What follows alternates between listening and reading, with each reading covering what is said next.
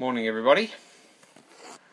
It's good to be together again, and I'm thankful for all of you. It's week by week great to see your faces and to hear from you during the week. And as this opening up goes on, we're really thankful that we're underneath a God who is in control of all things, and we really look to Him and we give thanks. And been thinking lately about and talking a bit in some of our Bible studies about the kingdom of God, and I want to begin today with a passage from John 18:36. Jesus was talking to Pontius Pilate. Actually, it's just before he was crucified, and they were talking about authority and kingship. And Jesus said this. Jesus said, "My kingdom is not of this world. If my kingdom were of this world, my servants would have been fighting that I might be delivered over to the Jews. That I might not be delivered over to the Jews. But my kingdom is not from this world. My kingdom's not of this world. My kingdom's not from this world." Jesus is the king of a kingdom, and we can't understand that kingdom the way that the world understands a kingdom. It operates very differently, his kingdom. It operates on a different basis. It looks to different things to bring life, to bring joy. Jesus' kingdom has a different hope, and it just operates nothing like the kingdom of this world. Okay, so Jesus said, "My kingdom is not of this world." His kingdom is active in this world. But it is not. It's not like the kingdom which is a perfected human kingdom. It's not of this world. It doesn't operate the same. So we're going to look today at Isaiah 51, and as we do, we're going to look at what this kingdom looks like, and we're talking about the subjects of the kingdom, the willing subjects of the kingdom, because there's some people who are under the kingship of Jesus who really don't want to be. They're not called Christians, but they're there. And I'm going to break it up into 4 places. The first is, this is a kingdom where the subjects of the kingdom live by faith and by the promise of God, and they don't live by faith in this world. Secondly, it's a kingdom where the hope is not found in this world, but in God's eternal new creation. Thirdly, it's a kingdom that will powerfully and is powerfully breaking in on this world, and we're included in that breaking in powerful action. And fourthly, we have a need to lift our eyes constantly to this kingdom. So we're looking really at Isaiah 51, and I'm going to start there, Isaiah 51 verse 1. "Listen to me, you who pursue righteousness and who seek the Lord. Look to the rock from which you are cut, and look to the quarry from which you are hewn. Look to your father, look to Abraham, your father, and to Sarah, who gave you birth. When I called him, he was only one man, and I blessed him and made him many." Listen, you people of God. It's only the people of God who pursue righteousness and who seek the Lord. So listen. Look to where you came from. Look, and he pictures it like a quarry. Now, I've seen a granite quarry down in South Australia near a place called Woodner, and they actually cut great big slabs of granite out of even bigger place of granite, and they cut it out in slabs, and they cut it away, and they cut it into whatever they make it out of, bench tops and things like that. And he's saying, look, you're a piece of rock. Look to where you have come from. Look to where you were cut from. Where were you cut from? Well, the first stone that was cut here was Abraham. And Abraham lived, as we know in Genesis 15:6, it says, Abraham believed God, and God credited it to him as righteousness. In other words, Abraham was a man of faith. We're told he's a father of faith. He began faith. And because he simply believed God, or because he simply trusted God, God counted him, or declared him, righteous. You are righteous before me because you trusted in me. And this kingdom of God that we live in, the first thing I want to say, it operates totally different in that it operates by faith or by trust. Not in what we can see with our eyes, not from worldly power, but by faith. It's not a kingdom, you see. The opposite of faith is where it's so easy in our lives to think the way we act is we earn something and we deserve it.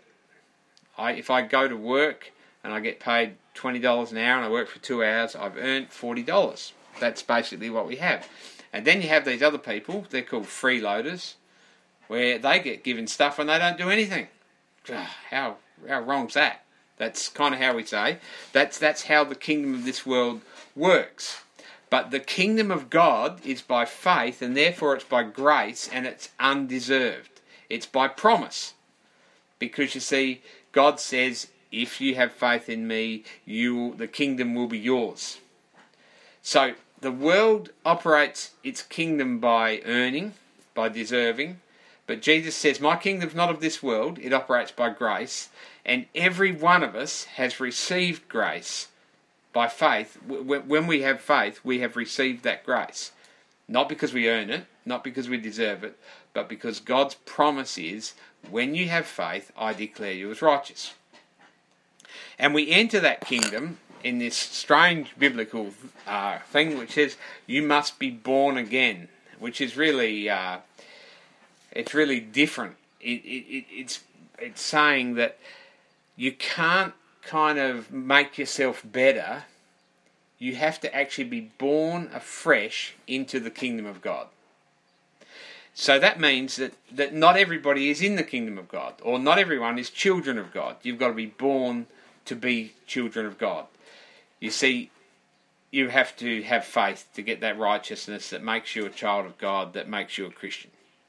So that's how we enter the kingdom of God, is by faith, and we're born again. When we're born again, God declares us righteous and we're holy new people. And then, as Christians, how do we live? And Habakkuk 2:4 says this.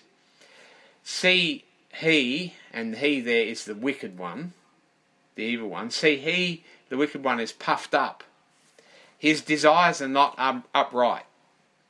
But the righteous will live by his faith. Now, that means that we live at every moment of our lives by faith. Every part of our life is lived in total reliance on God. What I'm saying is that's the nature of the kingdom of God. The subjects, the willing subjects of the kingdom of God, obey him as they live by faith in his faith, in his promises. Sorry.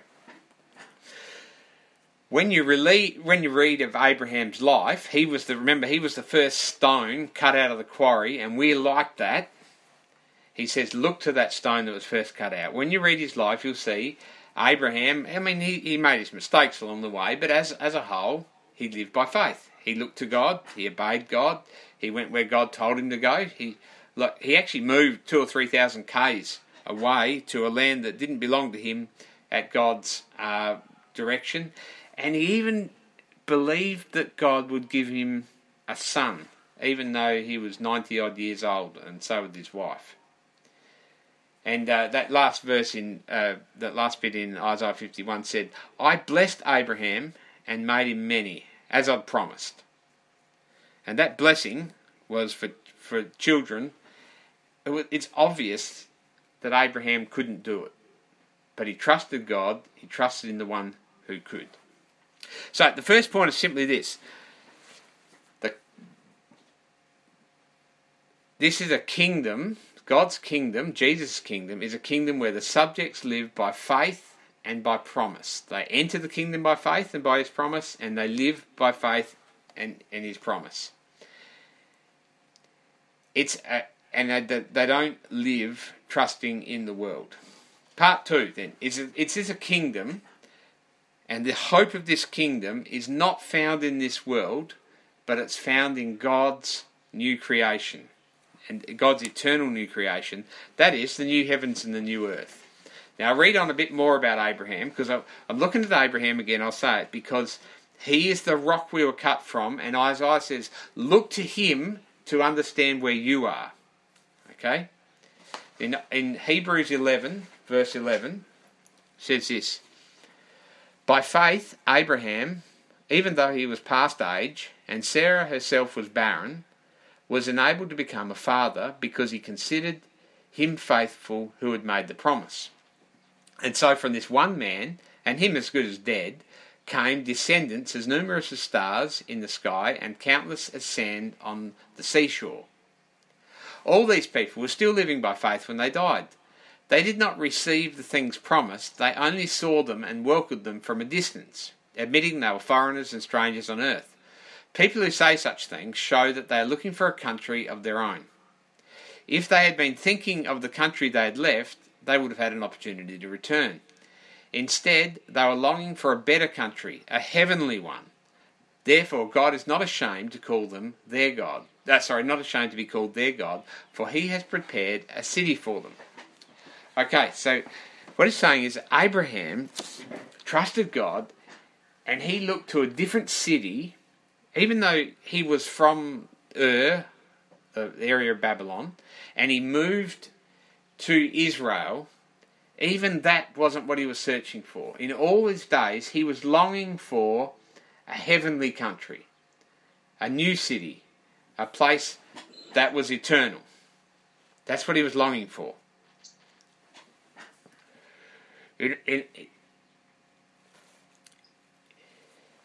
In other words, we all, as Christians, we live in the present, obviously, and we do what's good and right, or we try to, but we know that that is not the kingdom that we're aiming for. There is a kingdom. You might have to mute Rob. There's a kingdom that we're aiming for, which is eternal, and it's in the future. Because you see, if we live by the kingdom of this world, we aim to be top dog, and we aim to be the top, build our own little kingdoms. If we trust in the kingdoms of this world, then what we'll see is wars, or trade wars. We've heard that a bit lately, haven't we? Trade wars. People using everything to their advantage to bring about a kingdom hope in the kingdom of this world, to rule, to gain power, to rule over others.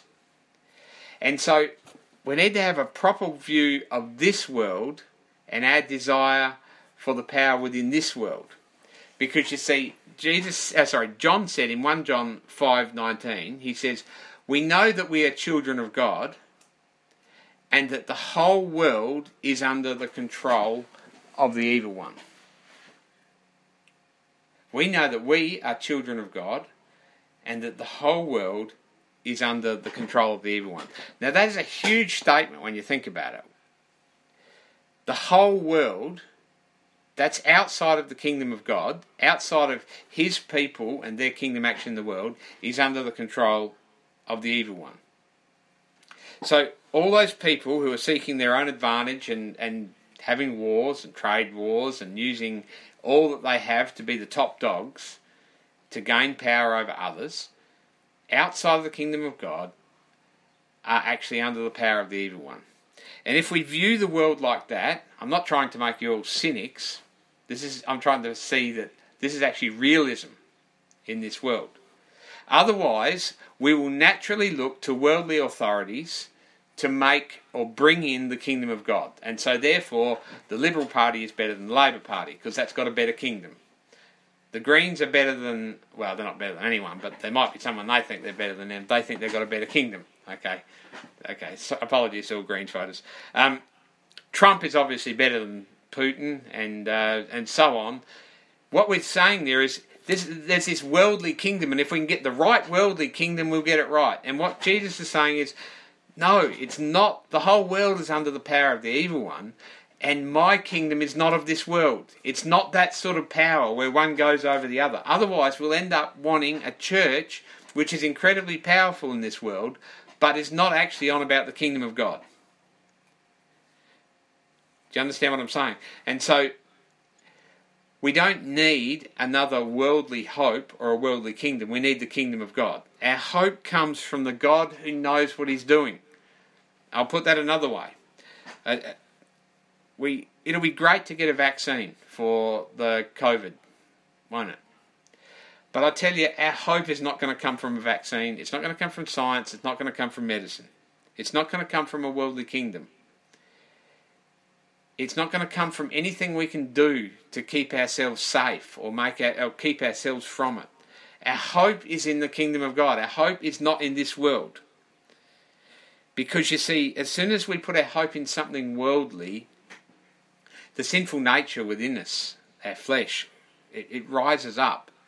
And so John said in 1 John 2:15, he says, "Do not love the world or anything in the world. If anyone loves the world, the love of the Father is not in him." In other words, don't trust in this world. Our hope is going to come from the eternal kingdom of God and the city he's built for us, and not from this world. Now, I'm not saying it's going to be great when they find a vaccine. If they find a vaccine, that's good. But you see, in the meantime, or even after, our hope is not in that. Because that vaccine won't cause us to live forever, will it? Our hope is in the kingdom of God. So, this is the kingdom, it's hope, which is found not in this world, but in God's eternal new creation. Now, sometimes people say, look, you run straight off to the distant future, going to heaven, the new heavens and the new earth, and what about our lives now? We run about our lives now, and the distant future, well, that's for after we die. But what I say is this. The future hope we have has to be firm first before we will ever put to death the hope we have in this world's kingdom. If we want to put to death the hope we have in this world's kingdom, you've got to see that eternal kingdom first. Otherwise, your hope will still be in this world. I'll say it again. The things that put to death our hope in this worldly kingdom is when we look to the ultimate restored kingdom, the new creation, the new heavens and new earth, the new Eden. When we look to that, then this worldly kingdom is put in its right place, and it's not at the top. So it's looking to his eternal kingdom that puts this world and its kingdom as unimportant or as totally secondary. So in Isaiah 51 verse 3, he continues, "The Lord will surely comfort Zion." Zion is Jerusalem, where his people live. "And he will look with compassion on her ruins. He will make her deserts like Eden, her wastelands like the garden of the Lord. Joy and gladness will be found in her, thanksgiving and the sound of singing." In other words, there's going to be a restoration to Eden, the garden of God. And the promise of that comes as we have faith now. We have a certain future.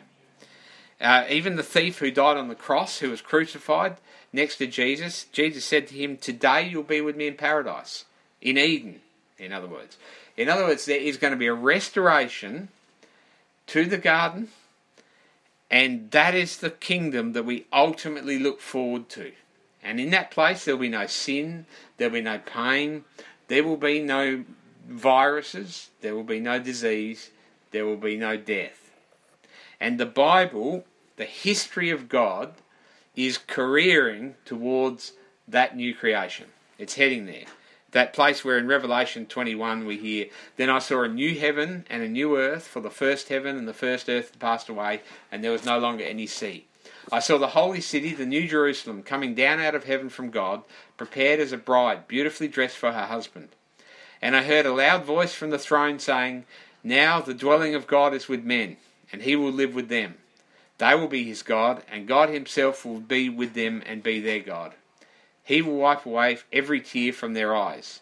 There will be no more death, or mourning, or crying, or pain, for the old order of things has passed away.'" You see, this is the new garden the new Eden, and if you read on further in the last 2 chapters of the Bible, you'll find that this new city, this heavenly Jerusalem, this new Zion, is also the fulfillment of the garden. It's Eden. It's the place that we've always yearned to live. It's the place where we've always yearned to love and to be loved. That's where that will happen. That place where we've always yearned to have joy and peace and gladness. That's where that'll be. We yearn for Eden. We long for it. And everything that we put our trust in, that is this world, that is not Eden, will end up being a very deficient replacement in the end. So going back over where I've been. The kingdom of God is a kingdom of faith and promise. It's not a kingdom where our hope is found in this world, but in the new creation. The third point is, it's a kingdom that will powerfully break in on this world, and we're included in this kingdom action. So back to Isaiah 51:4, it says, "Listen to me, my people. Hear me, my nation. The law will go out from me. My justice will become a light to the nations. My righteousness draws near speedily. My salvation is on the way, and my arm will bring justice to the nations. The islands will look to me and wait in hope for my arm." His arm means his strength, means the strength of his arm. So these things are actually all about what God is going to do. He's going to bring his justice, he's going to bring his law, he's going to bring his righteousness, his salvation, his strength. He is going to bring it to all nations. He will bring, and it says it will be a light to those nations. His salvation will be a light. Now, we are actually included in that, and Jesus tells us that we are the light of the world. When are we the light of the world? When we're shining what God's doing. We're heralds. We are the ones that, continuing on from Abraham, the one cut out of the rock, we are those who herald his goodness to the world, and we bear witness to him as we live by his kingdom. We are the proclaimers. We are the ones who are a light to the nation. And Jesus said, we don't put our light under a bowl. We put it on a hill where everyone can see it. We walk in the light. We reflect his light to the world. We live by his kingdom principles. We don't live as the world lives. And we speak of his glorious kingdom and the hope we have in that. I'll give you just an example. I'll start just by talking about children, but it's like this. Children are not stupid. I mean, they're naughty, but they're not stupid. As I said before, you're not born a child of God. You need to be born again as a child of God. Okay? And so that means that our children are actually not born Christians. They actually have to come to a faith of their own. They're born again into the kingdom. Now we, if you're parents, our light shines to them first, before anybody else in a sense. And they, as I said, they're not stupid. They instinctively know, a child knows where the parents have their hope and their trust. They know that. You can try and fake it. You can say, my hope is in God, and then you spend all your time buying sports cars. They kind of know there's something funny going on. In other words, they instinctively know, even though their parents aren't perfect, they know that. They know where their hope and trust is. They naturally see it. Okay? And if, as parents, our hope and our trust is in the kingdom of God, in his future security, then that will be the light that we will shine. They will see that light. It's not that they will definitely accept it. We don't know that. But they will at least see the light because they know. And if our hope is in the world, in our glory and in our abilities, in our possessions, in our own strength, they will instinctively know that too. And they'll actually look to this world to live by. Now, that's children, and I'm not trying to put guilt trips on parents about children or anything else, but what I want to see is this. The people around us instinctively see that same thing. They see our light. They know when our trust is in Jesus and when our trust is in something else. They just know it, don't they? You can say one thing and do another, and they know that's too. And then they'll call you a hypocrite, which is what people often, they love to say that. But you see, our light will shine, and the Holy Spirit, when it's the light of the kingdom of God, the light of Christ which is shining through us, the Holy Spirit gives power to that. In spirit and in truth, He takes that light and shines it into people's hearts. And so, as Isaiah said, the light goes out to the nations. What I'm saying is this: within the kingdom of God, the children of the kingdom shine His light to the world. And that's all of us. All of us who are born again into that kingdom. And it's important that we are always looking to His kingdom and not to this world, because when we look to this world, it's obvious. But when we look to His kingdom, it's glorious, and His light shines through us, and His nature shines through us, and the kingdom goes out through us. The last point I'm making is simply this: we need to lift our eyes constantly to His kingdom. Isaiah 51 verse 6 says this: "Lift up your eyes to the heavens, look to the earth beneath. The heavens will vanish like smoke, the earth will wear out like a garment, and its inhabitants die like flies. But my salvation will last forever. My righteousness will never fail." In other words, lift your eyes to His kingdom constantly, because that is the foundation for your life that nothing can remove. Keep lifting your eyes to it. Jesus said in Luke 21, He was talking about the end times, and He says, all sorts of terror will appear on earth. All sorts of terror. And in other Gospels, he explains what that terror looks like. But just all sorts of terror will appear on the earth. And He says in Luke 21:28, He says, when these things begin to take place, these frightening things, stand up and lift up your heads, because your redemption is drawing near. In other words, when the terrorizing things are happening on earth, when the fear comes, don't look at it. Lift your eyes, lift your heads, and look to the redemption that is drawing near. It is coming. His salvation is sure. It will come to you.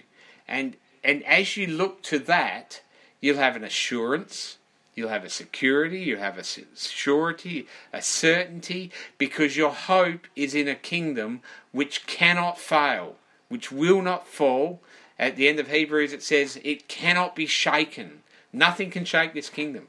In other words, keep your eyes on it, because this is the kingdom worth trusting in forever. I'm going to pray. Father, as we consider this, we're confronted with the fact that so many times we've trusted in the world. So many times we put our hope in things that just don't carry through. And also we want to confess we've been bad witnesses to you, to those around us, to our families, to the world around us. And Father, we just thank you so much for the promises that you've made to us, that you've washed all of our sins away through Jesus, that by faith you give us your righteousness, you declare us righteous. We give you thanks for the hope that you give us as we see your kingdom, your eternal and perfect kingdom. And I pray, Father, that you would teach us by your Holy Spirit to lift our eyes to that kingdom again and again. That you would expose the things in the world that we put our trust in. And Father, that we would fix our eyes on the redemption that's drawing near through Jesus. And in all things that our trust would be in Him. Father, we want to thank you for your grace and mercy that you gave to us when we deserved nothing. When we were sinners. Where you loved us. And you sent your Son for us. Thank you for that. And we pray that we might live as examples of that kingdom, of that grace, of that mercy in this world around us as we shine your light. And I pray this in Jesus' name. Amen.